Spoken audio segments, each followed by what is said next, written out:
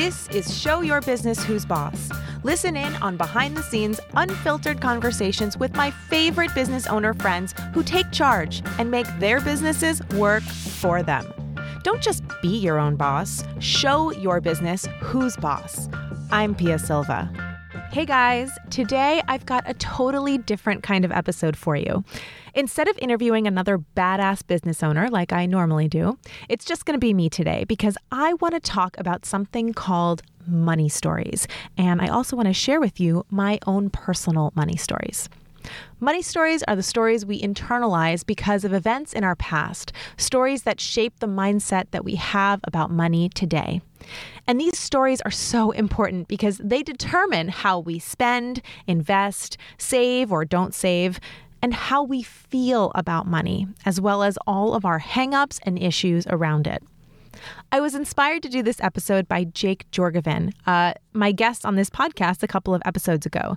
You may remember, and if not, you should definitely go check that episode out. He did an episode on his podcast about his stories around money, and I really enjoyed it. And it made me realize how unique, funny, and sometimes bizarre our stories around money can be, and how important it is for each of us to know what our money story is and how helpful it is to listen to other people's money stories to get insight into our own. So today, I want to share with you my own money story and how it has evolved over the years and where it came from. And you guys know I love talking about money. But while some people like talking about making money, most people never want to talk about how they feel or think about money and where their issues with it really come from. And it's funny because if you weren't paying too close attention, I talk about money and profit so much that I would imagine it might seem like I'm all about the money. But it's the complete opposite. The reason I talk about money so much is because it's the key and the tool to getting all the things I actually want, none of which are money. For me, money is time and money is freedom. It's a tool to be able to work on projects that I want. Well, we'll get into that. So I'm going to start by just telling you some background about where I've come from with money. I had a really odd perspective and environment when it came to money growing up. Very confusing, and you'll see why. My dad was an accountant who worked for himself my entire life. So he was an entrepreneur selling services, something that I didn't even realize until a couple of years ago because he didn't talk about it much. And my mom was an educator. So she went back to school to get her master's when I was a young kid, when I was 3 or 4.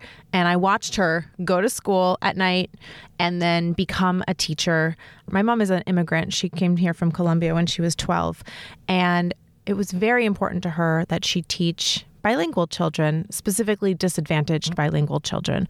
And that made a really big impression on me because I remember when I was in middle school, she was offered a job a couple blocks from our house at a private school, which would have been so convenient and she and nice for all of us. And she turned it down. She chose to go work in the South Bronx, which meant that she had to leave the house at, 5:30, 6 o'clock every morning to get up there. A very challenging environment, very challenging kids to work with. But that was really important to her. And that is very foundational to who I am. She didn't become a teacher to just teach anybody. She really wanted to teach the people who needed it the most. And she wanted to use the skills that she had. She speaks, perfect Spanish. So she wanted to use her Spanish skills as well. You wouldn't know that, by the way. She doesn't have an accent or anything. She ended up becoming a principal at an elementary school, though she's retired now. And then my dad was self-employed. And because my mom was in education and my dad was self-employed, we had a lot of flexibility in our life. My mom had all the summers off, and my dad worked for himself. So I grew up with a lot of flexibility in our schedule and just a sense of that time to spend with people you love and care about and doing things was really, really important to both of my parents. And I also grew up hearing my dad say, basically, he would rather have time than money. So obviously I got that from somewhere, very specifically from him. The other interesting thing about my dad is that even though he is a CPA, he never ever talked about money to me. And so everything I've learned about money, I had to learn on my own. It was really weird because I loved numbers. I was always into math. I was an economics major. I mean, I wanted to do the numbers. And for some reason, my dad was just not interested in talking about money with me growing up. I was also a very serious dancer growing up. And when I went to college and told my parents I was going to be an econ major, my dad was like, why don't you be a dance major? It's so weird because, I feel like everyone's story is the opposite of that. But I know where that comes from. My dad went to Columbia University, but then he went to cooking school in the city right after he graduated from college, and he loved cooking, and he's an awesome cook. But as soon as he graduated, my grandfather, who was a tax lawyer for the IRS, he told him, okay, well, now when are you going to get a real job? And that's how my dad ended up as a CPA. And I think he thinks in retrospect like he wishes he had done something else because it wasn't his passion. So I think I'm connecting the dots. I'm pretty sure that that's why he was like, why are you being an econ major? Be a dance major, like pursue your dream of the arts. No surprise. He absolutely loved when I brought home an artist as my husband, my boyfriend and then husband. So anyway, those are formative aspects of my upbringing. There was this other weird thing about growing up in New York City specifically. If you didn't grow up in New York City, Steve has informed me how different it is here than everywhere else and how I don't really have any perspective on that. But I have an even more different perspective than people who just come here. When I think back on all the people I grew up with, we all had this weird highbrow, lowbrow thing where like it was... Everybody was very privileged in many, many ways. I was very privileged growing up, but I was surrounded by so much privilege and so much wealth that I didn't feel like it. So, for example, we lived in a modest apartment in Manhattan, but we lived in Manhattan. People think that's, my friends, my best friend that I spent, she was like my surrogate family. Her parents were like my surrogate family. My best friend grew up in a full floor penthouse loft in Soho, but it was rent controlled. And her parents were artists. They were photographers. My other very good friend grew up in like one of the fanciest buildings on the Upper West Side, this enormous, ginormous apartment that it probably is $30,000 a month now. Her parents still live there. They pay like less than $1,000 a month. Rent control. Like I grew up in New York City surrounded by people growing up who either purchased their homes, their apartments in the 70s or got in on their apartment in the 70s. So I was like living in this world where all of my friends lived in very nice apartments or houses or brownstones, but their parents weren't wealthy, but they were all professionals. All of this is just to say that it was very confusing. It was not clear how much things cost, how much people made. It was kind of all over the place. I've got this friend whose parents are artist photographers, but they live in this crazy fancy apartment. My other friend in the $30,000 a month apartment, her mom is also a painter and her dad is an author. So I had all these friends whose parents were artists or professionals like therapists and stuff. Anyway, and us too. So I lived in this apartment in Manhattan. We had a country house in Connecticut. It wasn't like a huge fancy country house, but we had a country house. That's a very privileged place to come from. We always had a car, but it was always a used car. And we had a speedboat, but it was a used speedboat. It was like always breaking down. And I'm sharing these things because this is such a privileged place to come from. And compared to a lot of people in my family, even, it was very clear that we had so much more than so many other people. And also, I went to school on the Upper East Side on Park Avenue, surrounded by private schools, hung out with a lot of private school kids, and I'm talking kids who have planes. So compared to all the private school kids, we were very middle class. Compared to the rest of the country, we were probably very upper middle class. But because that's not where we lived, and that's not who I was surrounded with, it really warps your perspective. That plus the fact that my parents never talked about money which is, by the way, a huge privilege if you are not talking about money. But the only time they did talk about it was in reference to when things were very expensive. So, my dad loves a good deal and just very quick to comment on like, oh, this is, oh, that's like that would be too expensive. I feel like I grew up feeling pretty thrifty and like savvy about not overspending. My parents are not big on like brands or anything, which is why I'm not big on those things either. I'm just not used to thinking that that's matters. So then I went to college. I went to Wesleyan University, very expensive, took out loans, but my parents paid for a lot of it. Again, a very privileged place to be. I actually didn't know how privileged because we didn't really talk about it. Again, my parents didn't want to talk about the money. I ended up creating a friend group around other people who had a very similar interaction with money. And it also means that when I graduated from college, I had no idea how much money it took to live or how much people made or what it would take to live. The only perspective I had on any of this was that my first job before college, my first job after babysitting was as a hostess, and I made $10 an hour junior year of high school. And then after that, I was a bartender. And I caught on pretty quickly that bartending was a lucrative thing to do, certainly more lucrative than any of the jobs that I saw my friends getting for hourly wages. So when I graduated from college, that was all I had to go on, how much bartenders can make.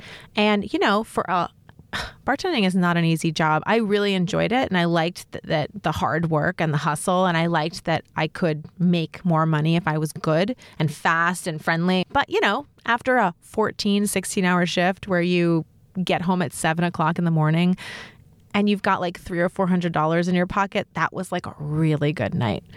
And I remember for a long time feeling like that was my bar. I have to make at least this much doing something else for it to make sense. Of course, now it's almost quaint thinking of that.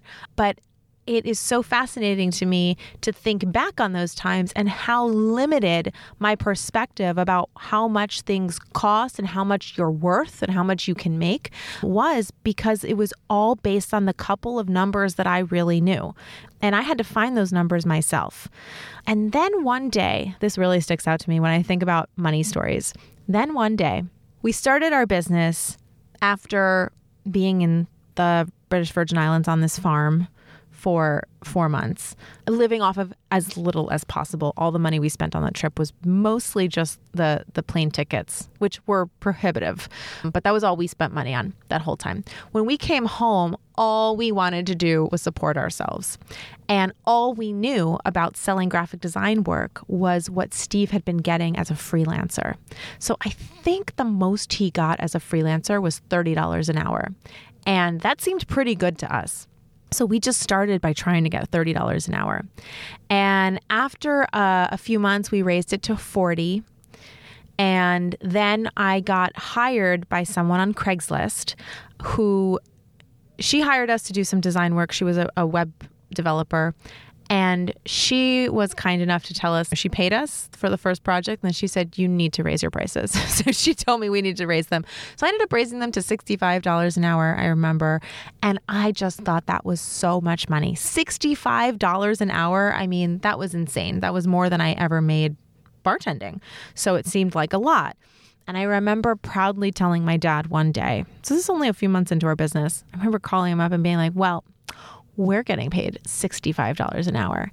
And he just didn't even skip a beat. He was like, that's not a lot of money. I was like, what do you mean? How much should it be? I have no idea. It's the first time you're saying anything about this. He was like, well, like consultants, you could make like $200 an hour. And I was like, $200 an hour? That sounds insane. But mind you, how old was I at that point? I'm like 27, 28, and it's kind of the first time my dad has given me any insight into how much someone can make doing something. And I don't remember it's not like I raised my price to $200 an hour at that point, but it definitely warped how I saw it. And I spent the next few years, everything I did in my business, I was finding out for the first time. So that woman who suggested that we raise our prices from 40 to 65. She also invited me to BNI. So she's the person who introduced me to networking, another world that I didn't even know existed until I went to my first meeting, and it sounded like the answer to all my prayers, which now I know differently. But at the time, I had no idea. I had no perspective. I didn't have enough experiences in this world at all to be able to evaluate it. So when they told me, look, it's a group of people, they're like your unofficial marketing and sales team, I was like, that sounds great. Count me in. And then I spent a good year and a half networking really hardcore, which I've talked about on many occasions. And I won't talk about that too much right now, but I will say that networking in New York City specifically, and the kinds of businesses I was networking with, surrounded me with people who were charging by the hour. Everybody there was charging by the hour. And I assumed that was how you did it. And so that's how I continued to do it. I mean, that's how we started doing it because we didn't have any other perspective. And like I said before, I always liked numbers. So even from the very beginning, I mean, even on our trip in the islands, I was keeping a detailed record of every dollar we spent. I mean, literally, we spent $6 at the supermarket to buy a treat of an apple and a piece of cheese to go with our veggies and rice. I kept meticulous notes because we had so little money. And I continued to do that when we started our business. And I was very frugal because my goal was only to just support ourselves. So those first few months, I remember specifically everything. We could get away with living off of $3,000 a month. And so I knew that's all we had to make. And as long as we could make that, we would be okay. And that was my first goal. Just make enough to cover our expenses. Now, $3,000 a month meant that we were being very frugal about how we ate, what we bought, where we bought it. I remember this one time. So we live in Williamsburg, Brooklyn, which is a pretty expensive neighborhood. We had a deal where we could be the supers of our building. So we were getting a break on our rent. But in exchange, we were cleaning the hallways, taking care of the trash, putting it out every trash night, dealing with the tenants and stuff. So it was like another job that we had, but it meant that we didn't have to pay that additional, I think it was like $500 a month in rent. But we lived in this nice neighborhood, which meant that the supermarket down the street was very expensive. And so I didn't shop there ever. It was an emergency supermarket. We always went to the place that was a good 20-minute walk away. And, things like, I'll never forget, like a can of beans, right, at a regular supermarket should be $1, should be 99 cents at most. At the fancy supermarket down our street, like a block from us, cans of beans, well, now I know, they're like $3.50. And when you're pinching pennies, when you're counting every dollar, you can't buy a can of beans for $3.50 when it's 99 cents at the place down the street or, far away. So I remember specifically one day sending Steve to get something, and I assumed he would go to the right one. And Steve's not thinking about these numbers. So as anal as I am with numbers, Steve is like not even paying attention. He's okay not having money, and he'll like spend his last dollar and then starve. Obviously, that's not how I want to live. So I was in charge of all of it. But I remember one day he came home and he bought a can of beans at the fancy place because we needed it for our meal or something. And I like almost sobbed because it was so stressful and dramatic that he would be so flippant about spending this money that we didn't have and be so cavalier about it. And of course, he didn't know because he wasn't paying attention to all of these things. But I was like, he didn't even look at the price. He just bought it. And that was very enraging for me. You can imagine if every penny counts, it's like we could have had 3 meals with $3.50 that you spent on that stupid can of beans. I think a lot of that stress just came from not knowing. I didn't have a business yet that I could rely on. I didn't know how I was generating money. I didn't know how to make money. We were living on cash. So I had to generate enough cash each month to pay for everything. I didn't use credit cards to help us at all. The idea of having any sort of balance on my credit card was very scary, and I didn't want to do it. But what that meant was I was like in a constant state of panic. Those first few months of business, we were hustling hard. And $3,000, we blew that out of the water pretty quickly. And I remember about 4 or 5 months in, we had our first $10,000 month. Now, again, we were charging by the hour. We were working all the time, but we were just so thankful to make $10,000. That was incredible. We felt rich. Again, we were so rich. I didn't care how much we were working. I could die happy that I had been successful. It was so nice to just have a decent amount of cash coming in for the first time really in our lives, where we were doing it our own way, and I wasn't bartending, so I wasn't working in the middle of the night, and that felt really good. And about a year and a half later, I remember we had about $20,000 in the bank at the end of the year, and that felt like we were also rich.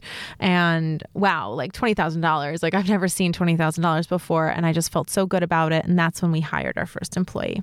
Now, in retrospect, that was not nearly enough money to have, especially given that our business did not have a clear plan or strategy or anything reliable to fall back on. But $20,000 was more money than I'd ever even imagined being able to have. So hiring an employee felt doable.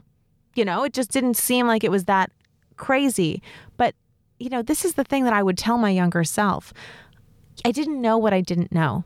And I didn't have any perspective on it. And I hadn't hired a business coach yet at that time. Like, I hadn't had any outside perspective. The only outside perspective I had this entire time was watching everybody I was networking with. And the one time my dad said $65 an hour is not a lot of money. That was it. And so I was blind, walking around blind, trying to figure this out myself.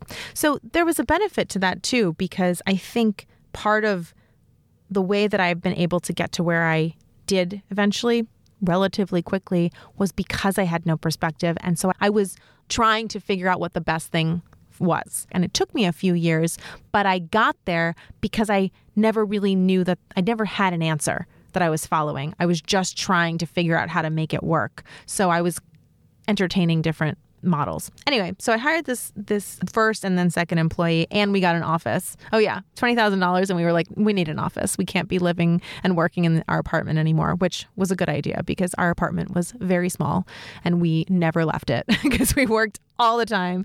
And we, one of our computers was at the foot of our bed. Poor Steve sometimes would like literally never leave our bedroom because he would wake up and then just start working. We had zero work-life balance. So getting the studio was a really big deal. And, we hustled for the next year and a half with the employees. We tried all kinds of things. We had cash coming in, but it was going right back out. We were just trying to charge as much as we possibly could.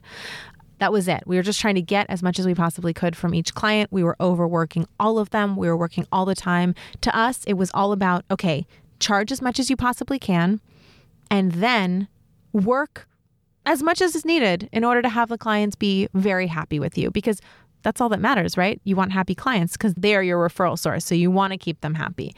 Gosh, how naive I was, because what I ended up doing was overworking everything. It was not profitable at all.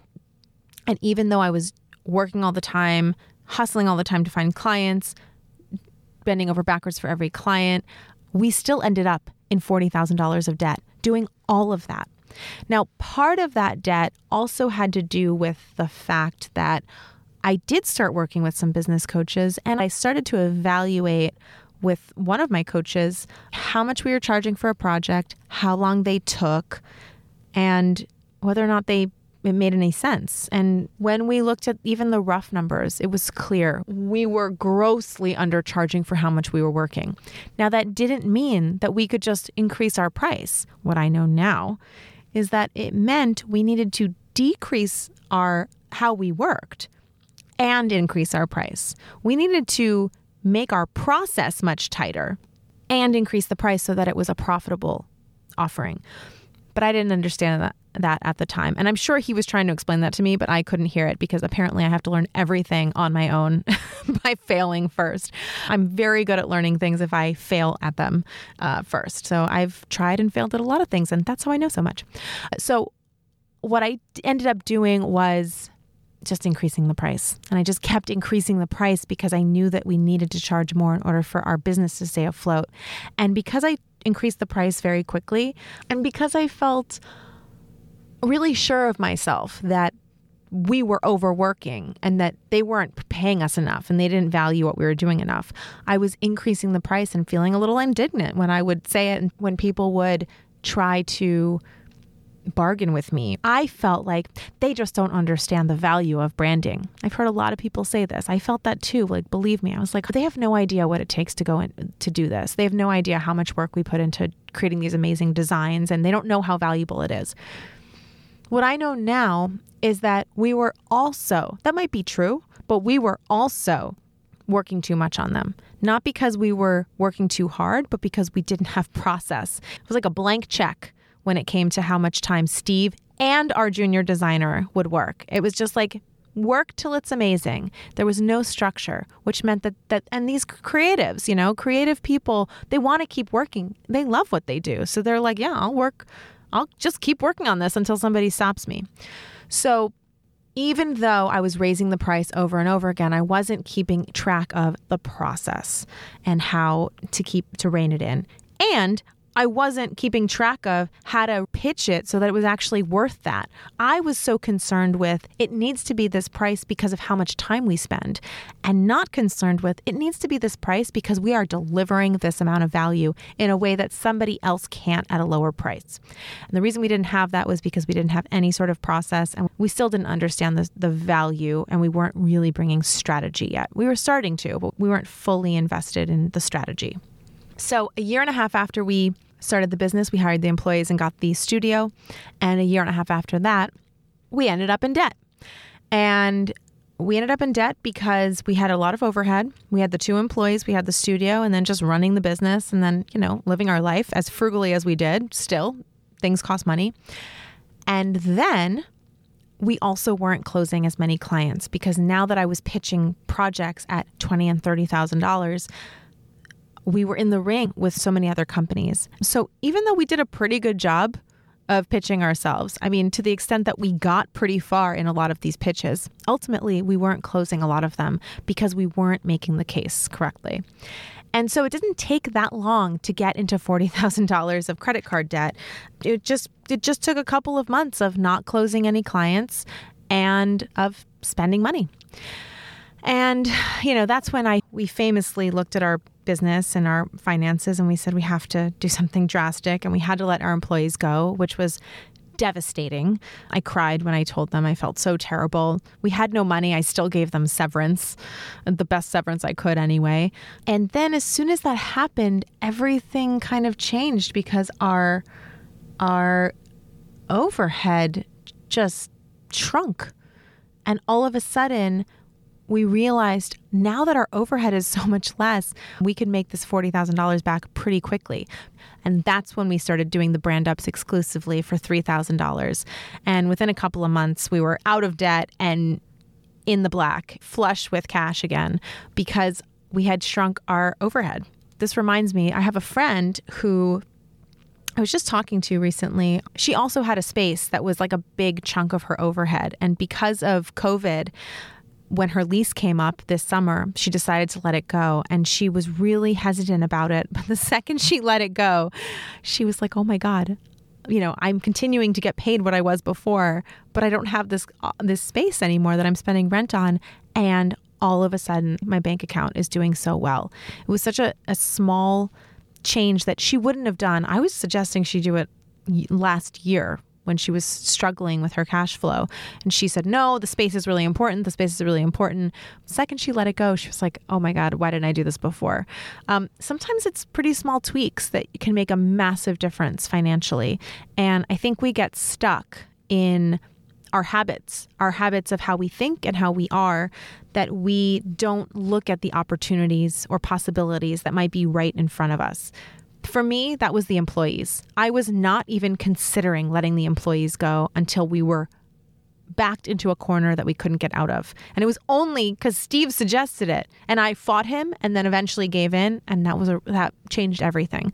My friend, she would never have let that space go if it hadn't been for COVID. And now that she did it, like immediately, she felt different. Okay, so I just told you this long story about how our money evolved and our finances. But what I didn't tell you is how my perspective on all of it evolved. So I think the way that I have shifted over the years and been able to go from $65 is a lot of money an hour to when people pay me $500 an hour, I'm like, you're getting a deal. Because I charge more than that. I mean, that's a huge change, right? It's really not that much time. That is less than 7 years for that change. And obviously, there's been a lot of changes along the way. I didn't just jump from 65 to 500. I credit a lot of that mindset shift in how much things cost to how much I've been willing to invest in myself. So my first business coach that I hired was Evan Horowitz, who I had on this show. Was he my first? I don't know. He was a very important one. And when I hired Evan, he was $1,000 a month for 4 calls. And that was so much money to me. I mean, that was more than all the other business coaches that I had seen in BNI. But I don't know. I believed him. I thought he was great. Ended up being right. But investing $1,000 a month was such a big leap for me, but it helped me change how I saw $1,000 for coaching. I have since spent a lot of money on my business. I remember the first time I spent $6,000 in one sitting. I remember the first time I spent $10,000 in one sitting, $15,000. I spent $15,000 in one day on 2 different things. So I spent $30,000 one day. These were huge leaps for me, right? I was freaking out about $3.50 on a can of beans in 2011. And then in 2017, I spent $30,000 in one sitting. These are steps that I took that I had to work up to. But while I was making those massive outlays for my business, I was also getting much more comfortable charging that much. I didn't just spend that money frivolously. I spent it because I had shifted from looking at dollars as this costs $15,000, which, geez, anything that costs $15,000 is too much, to this $15,000 is going to make me $100,000 in the next 12 months. Actually, this $15,000, when it makes me $100,000 in the next 12 months, that means it's going to make me $200,000 the next year.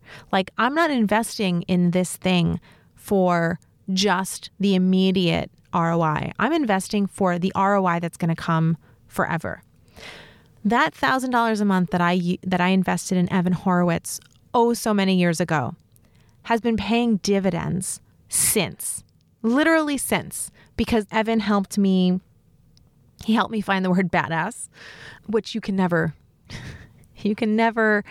count on that kind of value is going to come out of a working relationship. But also, like, I ran with it. Somebody else might have been like, no, that's too aggressive.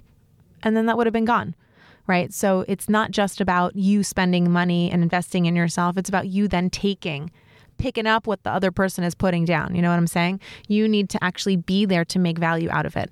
He's the person who told me I should start blogging. He's the person who told me I should start speaking and help me get he didn't even, not to take away from him, but he didn't even do anything for it. He just told me I should and was there when I was trying to figure it out and encouraging me and giving me pointers here and there. But all of those things are the reason that I built my business today. And ever since then, all the things that I've invested in have given me little bits like that continue to influence how I do things today. I spent $15,000 on a sales company once, a sales team. So they were going to be the ones to take calls and sell people into a program that is now defunct. And it went pretty badly. Like, they didn't end up delivering the way that they promised that they would. But it wasn't because they didn't try. It was because of a whole bunch of things that in retrospect I now see and I understand. And I'll briefly tell you, they should have insisted that I sell the things on the phone first and then take my script and listen to my calls and then use that to learn. But they didn't. They were willing to take me without having sold them myself first because they believed in my brand and because I looked really legit and they thought they could sell it, but they couldn't. They needed me to do that first. That should have been a prerequisite. And I hope I told them when I left, when I told them we couldn't keep working together, I told them, you need to make that a prerequisite because that was one of the missing pieces. Basically, I wasn't far enough along for them. And because my brand looked so good, they thought they could get away with doing it without me doing the thing that they usually require of their clients. But it didn't just teach me that about hiring people. I mean, that's a massive lesson that I had to learn. And it cost me $15,000, but so what? That is a lesson that I have taken with me from then on and has probably stopped me from spending a lot more money on a lot of different things. Because that lesson that I learned was you need to be confident enough in the kinds of clients that you want that you will say no to a client when they're not a perfect fit. Even though I know and believe that, I also am wary of people. I need to push them to make sure that they're not saying yes to me because they want the money and instead making sure that I am a perfect fit for them. So that was a lesson. Now, when I hire people, I am more diligent about that. I would have had to learn that lesson no matter what. But my point is, changing my perspective from cash going out is losing money and spending it versus investing in myself and my business is going to be valuable no matter what happens because I will make it valuable. And because I also want to give myself a break. I can't possibly see the future and know what's going to happen when I invest in this or that. All I can do is take a leap of faith, invest in something, and then do my best to make sure that that investment is protected and do my best to make sure that that investment gives me something back of value. I see way too many people investing in things, and we're not talking $15,000. We're talking, I bought a $500 course and it didn't work, and I'm upset, and that's why I'm not going to invest in myself again. Do you know how limiting that perspective is? I mean, first of all, I spent money on a course and it didn't work for me is already bullshit. Sorry.